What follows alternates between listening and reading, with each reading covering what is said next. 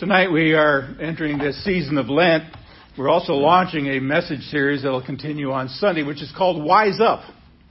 Kind of an odd way of looking at it. It's going to take us through all the way through the celebration of Easter on April the 17th. And tonight we're going to start with what I call unconventional wisdom. Wisdom that just plain simple doesn't make sense. And it kind of answers the question, what does life look like when the cross is the filter through which you see everything?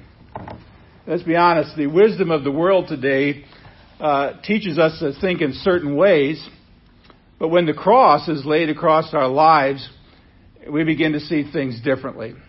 Those of you that may have lived a life at one time apart from Jesus, the world led you one way, but when Jesus came into your life, suddenly everything changed. When we see things differently, it causes us to wise up, to get smart. And why is that? It's because the cross always lifts us to higher wisdom, greater understanding, deeper truth, and it guides us in God's ways. Now, I want to go back to a couple of verses that Jeff read to you before.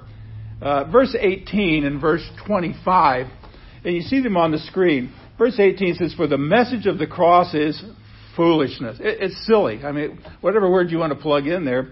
To those who are perishing, but to those of us, or to us who are being saved, it's the power of God.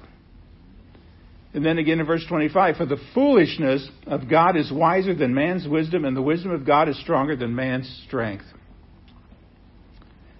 I don't know if you've ever been sitting someplace like I do at a coffee shop, and you've heard a conversation that goes something like this at the table next to you. "Well, yeah, I'm a Christian, but I want everybody to know that my personal lifestyle and my religion don't interfere with one another. I believe in God, a God who makes me happy." Have you ever heard somebody talk like that before? I'm going to keep my religion and my real life separate. Well, that kind of thinking is not new at all. I mean, it's just not something they invented in 2022.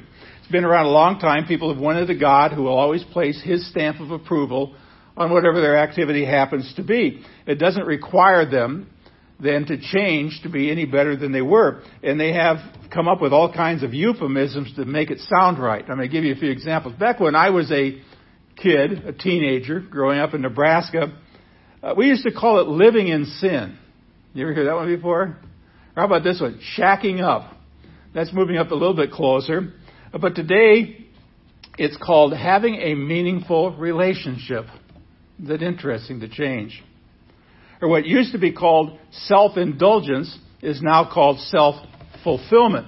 Or what used to be called chastity, believe it or not, is now called a neurotic inhibition. And what used to be called killing the unborn today is called the right to choose. Now, Jesus encountered that attitude everywhere he went. He looked at the Pharisees and the Sadducees. If you read your scriptures, you know he called them hypocrites, hypocrites, two-faced people, and he also called them whitewashed tombs.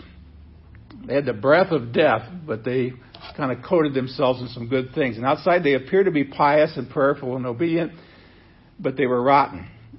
And I have bad news for you. People are still the same. It really hasn't changed that much. We kind of want a God who doesn't require a whole lot of changes in our life and who places his stamp of approval on just about anything and everything we do, as long as we're kind of a good person. And those of you that tried that, and I've tried that in the past growing up, I'm sure, it kind of works for a while, but sooner or later you kind of bump into that old rugged cross. And I thought about this one. It's kind of a rugged looking thing up there as opposed to kind of a shiny one down here. But maybe you've seen that old rugged cross. But when you bump into that old rugged cross, you meet a God who says, "Jeff, I don't really approve of the way you're doing things." Or Chuck, what you call being nice is not what I call nice in my book. Or Joel, you know, what you're doing is demeaning the cross of Jesus. Or Nancy, you're doing stuff that I had to suffer and die for. And maybe he'd say to all of us, it's time for you to wise up. So the Apostle Paul said, the Jews stumble over the cross and the Greeks think it's foolishness, but others see in it the power and the wisdom of God. Dunamis. That's the Greek word. Dynamite. The cross is dynamite. And, there's still these kind of people in this world yet today. He talked about the Jews. The Jews looked at the cross and they stumbled over it because they didn't see the Messiah they wanted. I used to think that they were really looking for kind of a Rambo God, kind of a Arnold Schwarzenegger kind of God who's going to come out and beat up the Romans. It's kind of strange that they didn't see the Messiah they wanted because they had been chosen by God and they'd been told this Messiah was going to come who was going to deliver you. He'd watch over them. He protected them. Generations, everything from walking them through the Red Sea to having a pillar of fire by day, or pillar by fire at night and a cloud by day. But when they saw the Messiah, they rejected him, and because they didn't like him, what did they do with him? They crucified him. Scripture says, Jesus came to his own, and his own received him not. Paul tells us that the Jews stumbled over the cross because the Jews demanded miraculous signs. I find that kind of humorous because that's all Jesus seemed to be doing for a while, is one miraculous sign after another. He was giving sight to blind people. He was straightening the legs of lame people. He was cleansing the putrid skin of lepers. He was ministering to them. He was reaching out to them. Jesus was touching people that other people wouldn't normally touch. But that kind of went right over their head because those weren't the kind of miracles they wanted. Now, I don't know. I read about the miracles Jesus did. They'd blow me away. They didn't want those kind of miracles. They wanted miracles that would provide power and success. They wanted miracles that would overthrow the Romans and establish them as new rulers of this world. I mean, if Jesus would have ridden into town and put together a brand new army and then led them into battle, defeated the Romans, killed all these people, if they had shown them that he was successful and victorious, they would have marched behind him. But, and there's always a but, isn't there? The cross got in the way. See, the cross doesn't look like success or power. Now, a lot of our crosses today look pretty simple, and I don't think we really have a great idea of how horrid the cross really is. Because the cross doesn't really look like victory to anybody. It looks like weakness, it looks like death, it looks like failure, it looks like defeat. And so people keep stumbling over the cross. See, not only do they have a false concept of the Messiah, who he really is, they have a false concept of what it really means to be saved. See, they think the way to salvation, at least the Jews did, was through their own right living. They had a set of rules they were going to follow, but as we read Scripture, we find out they weren't following the law. They were busy running to church day after day after day, and the Bible says they were up to the synagogue every day. Every time there was a worship service, at the appointed times, they got there at their appointed times, they checked in, they said their prayers as loudly as they could say them. They often would stand on the street corner and pray out loud. Oh Lord, aren't you happy to have me in your church, in your family? They put their offerings in the plate by dropping them from on high so it would make noise as it rattled through these little kettles that they had. And they made sure people saw what they put in the collection plate. Now, when I think about that, I go back to my church in my childhood in Nebraska. I remember the first time sitting in the back rows with my grandma and grandpa, and I was watching them take the offering. And as it came to the people in front, I noticed this guy from the back. He raised his hand in the air as the plate came by, and he put it in the plate and then handed it on. And I asked my grandpa, I says, "What was that?" He says, "That's the bank president. He's only here once a year. And he wants to make sure everybody knows that he contributes." And he says, quite honestly, his contribution kind of helps us stay afloat. There probably are still people, we don't take an offering here, so you don't have to worry about that. But they appeared to be pious and prayerful and generous. And as far as they were concerned, they didn't need a Savior. They didn't need anybody to die on a cross for them. They thought the way to salvation was, how they defined it. So those are the Jews. I don't know whether you can fit in with that. But he also said the Greeks. The Greeks wanted what? Wisdom.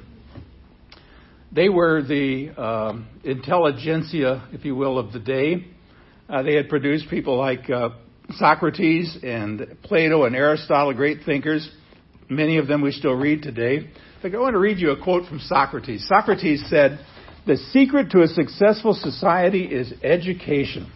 If we can just give everybody a good education, then it must follow that the world will get better and better." Now, I'm prone to say, follow the science. If we only follow somebody else's teaching. See, we've been told for generations that education will ultimately solve all of our problems. All we need is more education. People will become better and better. But we haven't. Now, I'm not opposed to education. I was a school teacher for a long time. A pastor, still kind of being a teacher in a way. It's just that we can learn everything there is to learn and still not know everything. Because of one simple little 3-letter word. Sin. And the middle letter in sin is what? I. Now, the 17th chapter of Acts describes a scene where Paul came to Athens. Some of you may have know this story. All of these Athenians were sitting around on this place called Mars Hill, in a place called the Areopagus. And they were all there thinking their profound thoughts. And they told, as Luke says in Acts, he says, they told each other everything new.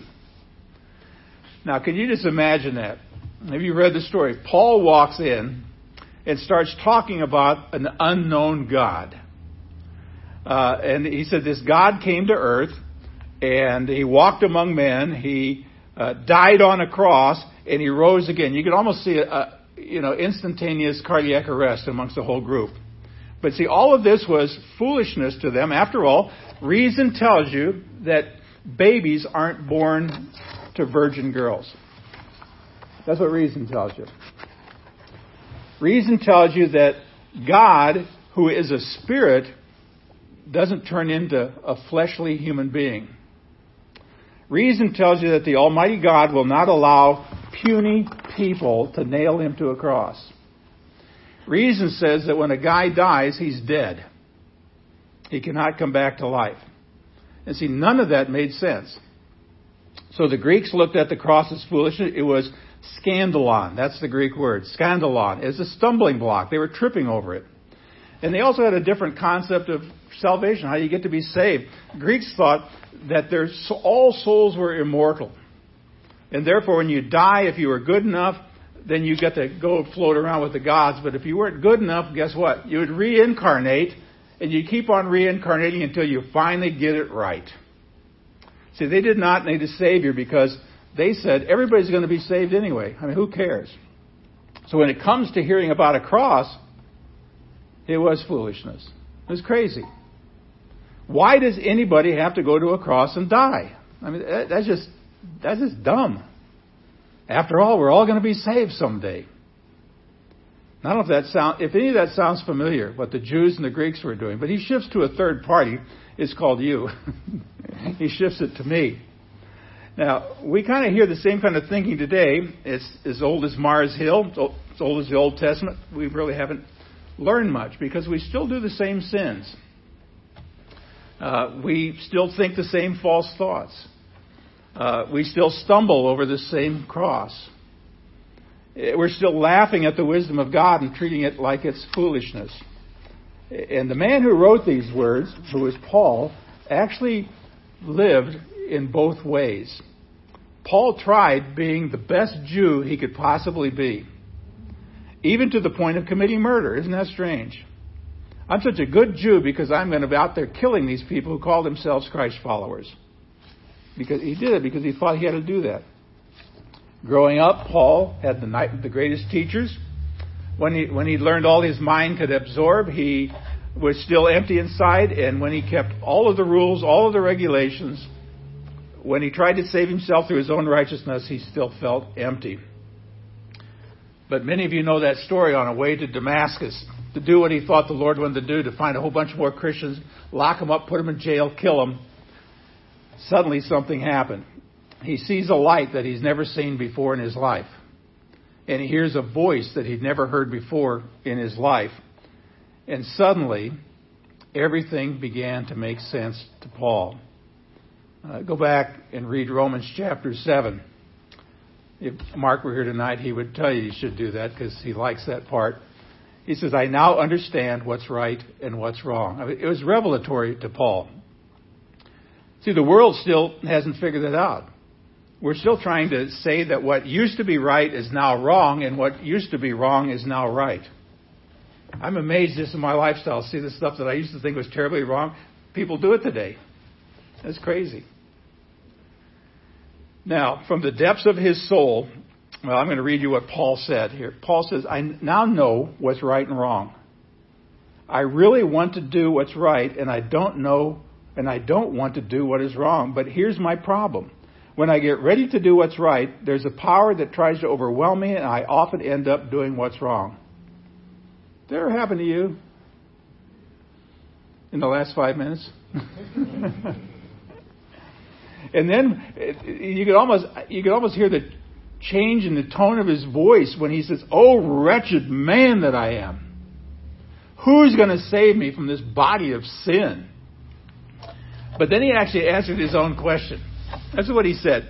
Thanks be to God for Christ Jesus, who lifted the burden of sin, took away anxiety and replaced it with peace, which took away despair and replaced it with hope, who took away sadness and replaced it with joy.